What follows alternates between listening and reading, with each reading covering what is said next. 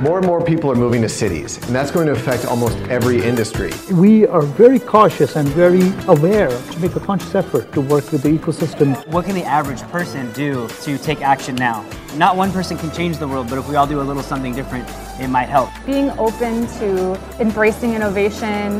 Know that you can make a difference. Absolutely. There's no excuse not to even do a little bit. Let's go check it out. Hey everyone, thank you for tuning in to Going Green. As always, we appreciate it. A real quick shout out to our sponsor, Triwa. Triwa is a watch company that creates watches made from recycled plastic and deconstructed metal from guns. They're doing awesome things. They are my favorite watch company. I wear a lot of watches. I collect watches, and I have not taken off my watch from them since I received it. It's amazing. So if you are looking for a cool watch with a good cause or as a gift, check out Triwa, triwa.com. They are an amazing company. And let's get right back to that amazing content. Hey everyone, welcome back to Going Green. We've got a really exciting episode today. I can't wait to dive into everything that Joanne Rodriguez, the founder and CEO of Mycology, is doing. It's really cool. We haven't had a guest on the show like her to kind of dive into what's going on with mycology and how it affects the day-to-day life that we live. So Joanne, thanks for being here. Appreciate it. Dylan, thank you for having me. It's good to be heard and seen.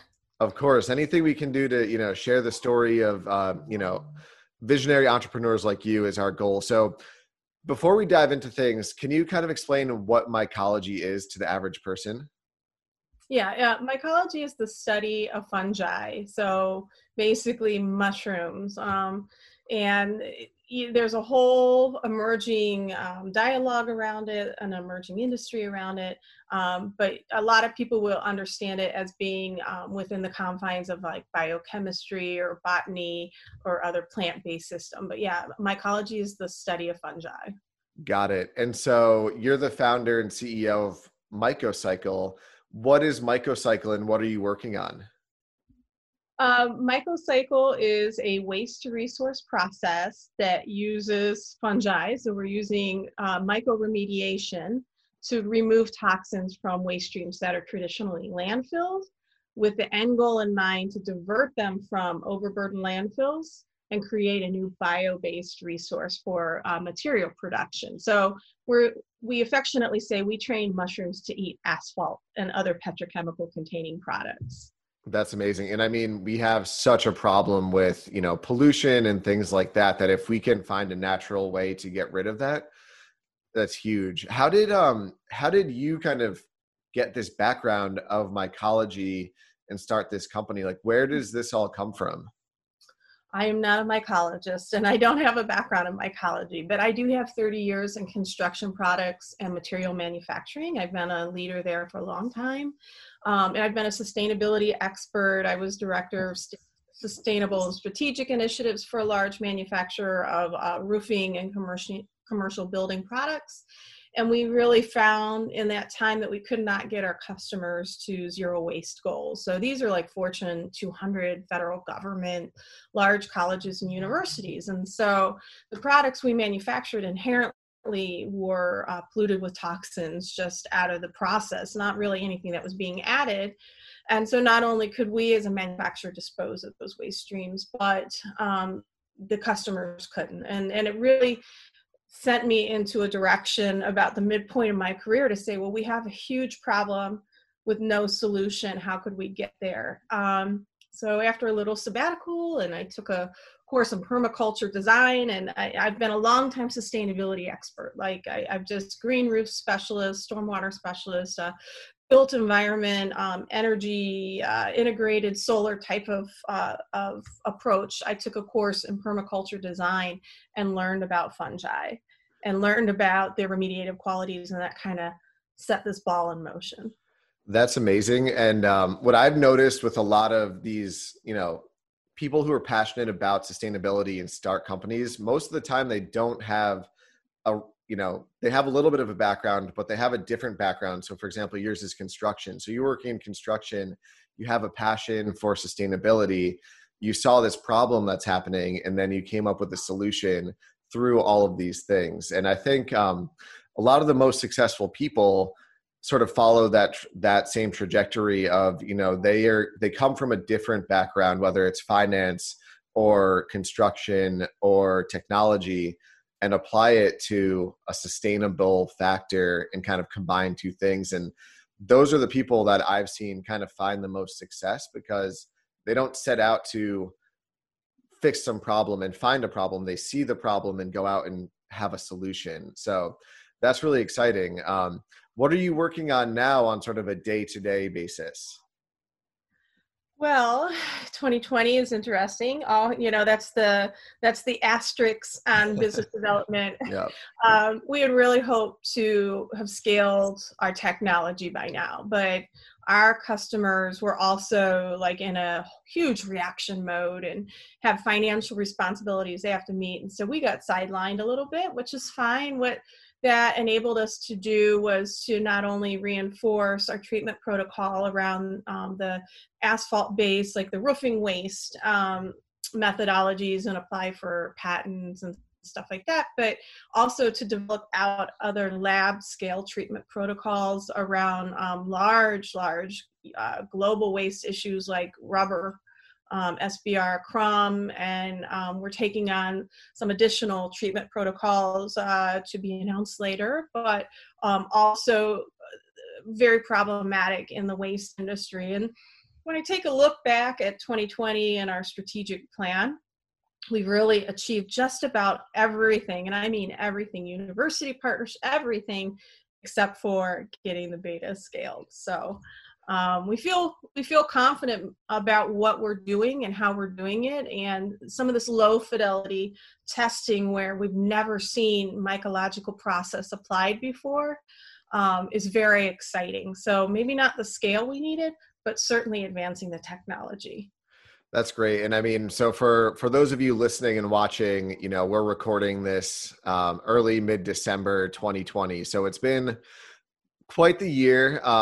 For any entrepreneur, there's the struggles and also kind of the challenges you have to face when, you can do certain things, you can't do certain things. But I think what shows a good CEO entrepreneur is the ability to still get things done, just finding a new way to do it. And that's part of running a business, is you're always going to run into new challenges last minute. And you just gotta power through it and fight through it. And it sounds like that's what you've been doing.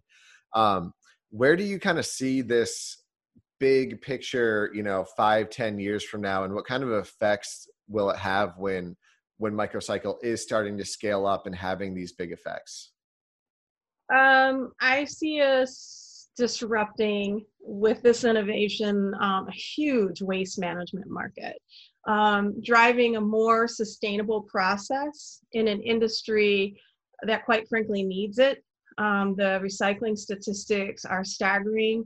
We're still just holding true to not using more than 10% of what we produce, but we only have less than 15% landfill space left. So I see it really offering a solution set to then also drive circularity. And circularity is a huge dialogue right now about the utilization of resources, the reuse, and that allows us to kind of take a look at that secondary market of the byproduct that gets produced from the process. And so I think we're also in 10 years going to see, especially in the building industry and the built environment space, a greater use and adoption of plant-based or bio-based low carbon materials, a greater acceptance of that. Because I think up until now, there's been some reticence, right? We need our buildings to perform at a high level, and the thought of using anything outside of the norm was a little disconcerting. And so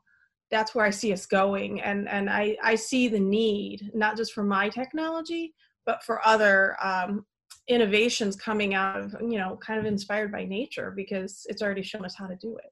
Yeah. So Cool. Can you kind of walk us through the actual process of what happens when this is all implemented? Yeah.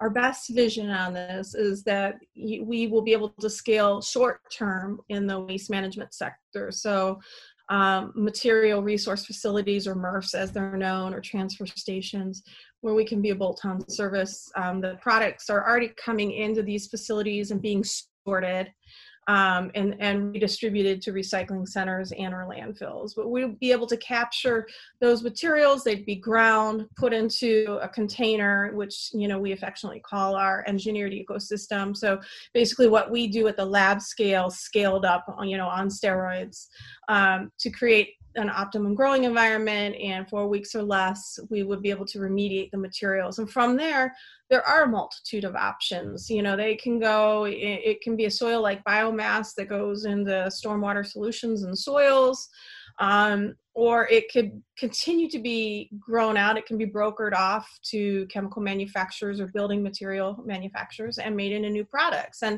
And the ultimate goal of circularity would be to work with a manufacturer, process their waste on site so it never leaves it. So they have manufacturing waste, they could process it right there and put it back into new products.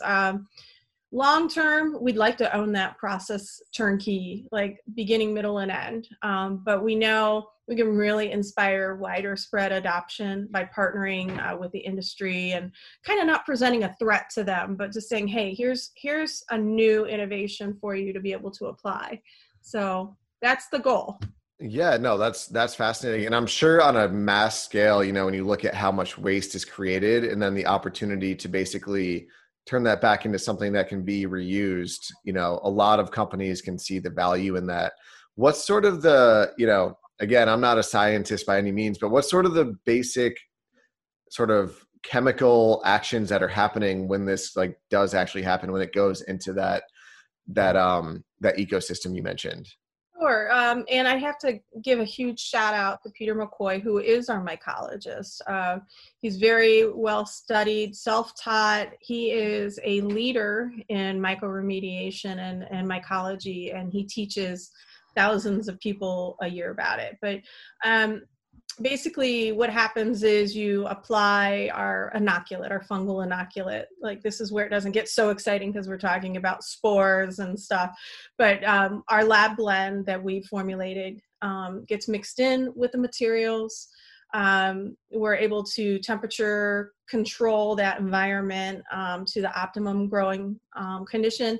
And the mycelium, which is the root structure of the fungi, so we never see that. That's what happens below ground. That's what for centuries has decomposed trees and kept our soil healthy.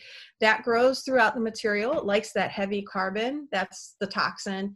And it discharges enzymes. And so we've inspired them by creating, you know, a very happy place for them to grow, and grows through the materials and basically creates this web through it, creates this network that's very strong and robust. And that's why it makes it an ideal material for use into new products.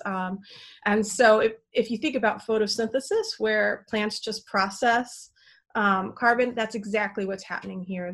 Those heavy toxic carcinogens get processed and into new, more simple organics, if you will. Man, that's exciting. It's because I can kind of, you know, picture it as you're describing it, and you'd think the Earth has been around for such a long time. All of these processes are happening naturally. We're kind of the ones who are building all of these things, you know, just recently. So it's cool to kind of be able to combine these processes that have been around, you know, for hundreds of millions of years, if not longer, into kind of this new technology that us as humans are creating. And if we can recycle it and break it down and rebuild, that's, you know, can totally see that being kind of the way of the future. And I think there is a huge push for more natural building materials, kind of becoming more in tune with, you know, when we are making new buildings or when we are creating waste, how are we recycling that? How are we, you know, making everything more sustainable? So that's really cool. I know you've got kind of an exciting chapter in the company going on right now with some crowdfunding. Can you tell us a little bit about that? Yeah, we launched just a little over a week ago an equity crowdfund on Start Engine. There was a lot of deliberation on our team about how to approach this next chapter. We've always done best maintaining some nimbleness, I guess, and being able to move those decisions forward. And so raising an equity crowdfund as our first raise just seemed to be super natural. To have a groundswell of support, we've done very well through the first week. But we have more to go. So I would definitely encourage folks to be engaged in this. It's an SEC regulated platform, so it's an investment, it's not a donation, which is one of the things that was critical to us, that there was some reciprocity. So I would say startengine.com, and you could see Mycocycle on there and see what the offering details are. I can't go into much more depth than that, but going to the circular and going to the platform page, you'll read about what we're hoping to do, which is essentially use this funding to simultaneously de-risk and scale the process, which we know is critical to our future growth. That's amazing. So for everyone who's listening and watching, if this is something you're interested, be sure to go check that out and support Mycocycle in any way you can. If you're looking for any links or anything, if you visit goinggreenshow.com, there's an article that we wrote about Mycocycle, and Joanne will link that crowdfunding investing link in there too, so it's easy access for you. Joanne, I want to thank you for being on the show, and I like to kind of wrap things up with one last question, which is, what's just one action item, in addition to supporting Mycocycle, what's an action item that the average person can kind of take away and apply to their life, or just keep an eye out or support other organizations or other processes like yours to kind of get involved and take that first step? Great question. I would say seek to be inspired by nature. I mean, that's really what we're talking about, is harnessing the power of nature as an innovation. That's at the core of clean tech entrepreneurship. And so I think try to be inspired and think of new applications and go out and innovate those. But then I would also say make sure that you're really supporting clean tech startups. We need to kind of bust through the ceiling of, well, this is what we've always done and we'll always do it. It's not going to get us to offsetting carbon and reducing greenhouse gas reductions. We have to start adopting new technologies and having a willingness to work through the complex problems. And so that would be my action item. Go out, take a walk, see, this is how it always starts, is through mimicking nature. It always shows us the way. We don't have to reinvent the wheel. We just have to apply it in a scalable manner. Yeah, exactly. Well, Joanne, thank you so much for being here. Really appreciate it. Fascinating what you're working on and what you've done so far. So yeah, thanks for taking the time out of your day and joining us from Chicago. Really appreciate it. Thank you so much. I kind of wish I was in sunny California, but, Soon. But I appreciate it. Yeah, absolutely. And I appreciate the opportunity to tell our story here, Dylan. Of course. And thank you to everyone who tuned in, who watched, listened, supports the show. Our goal is to always bring leaders in clean tech sustainability, people like Joanne. So anything you can do to, apply these action items to your life, support local clean tech businesses. Some of the biggest, craziest organizations, companies that we know today started out with, one or two people in a vision, and people, like you and I, like us, who invest a little bit or support them or buy their products at those beginning phases and allow them to scale up. So keep an eye out for that. And as always, we appreciate it, and we'll see you on the next episode of Going Green.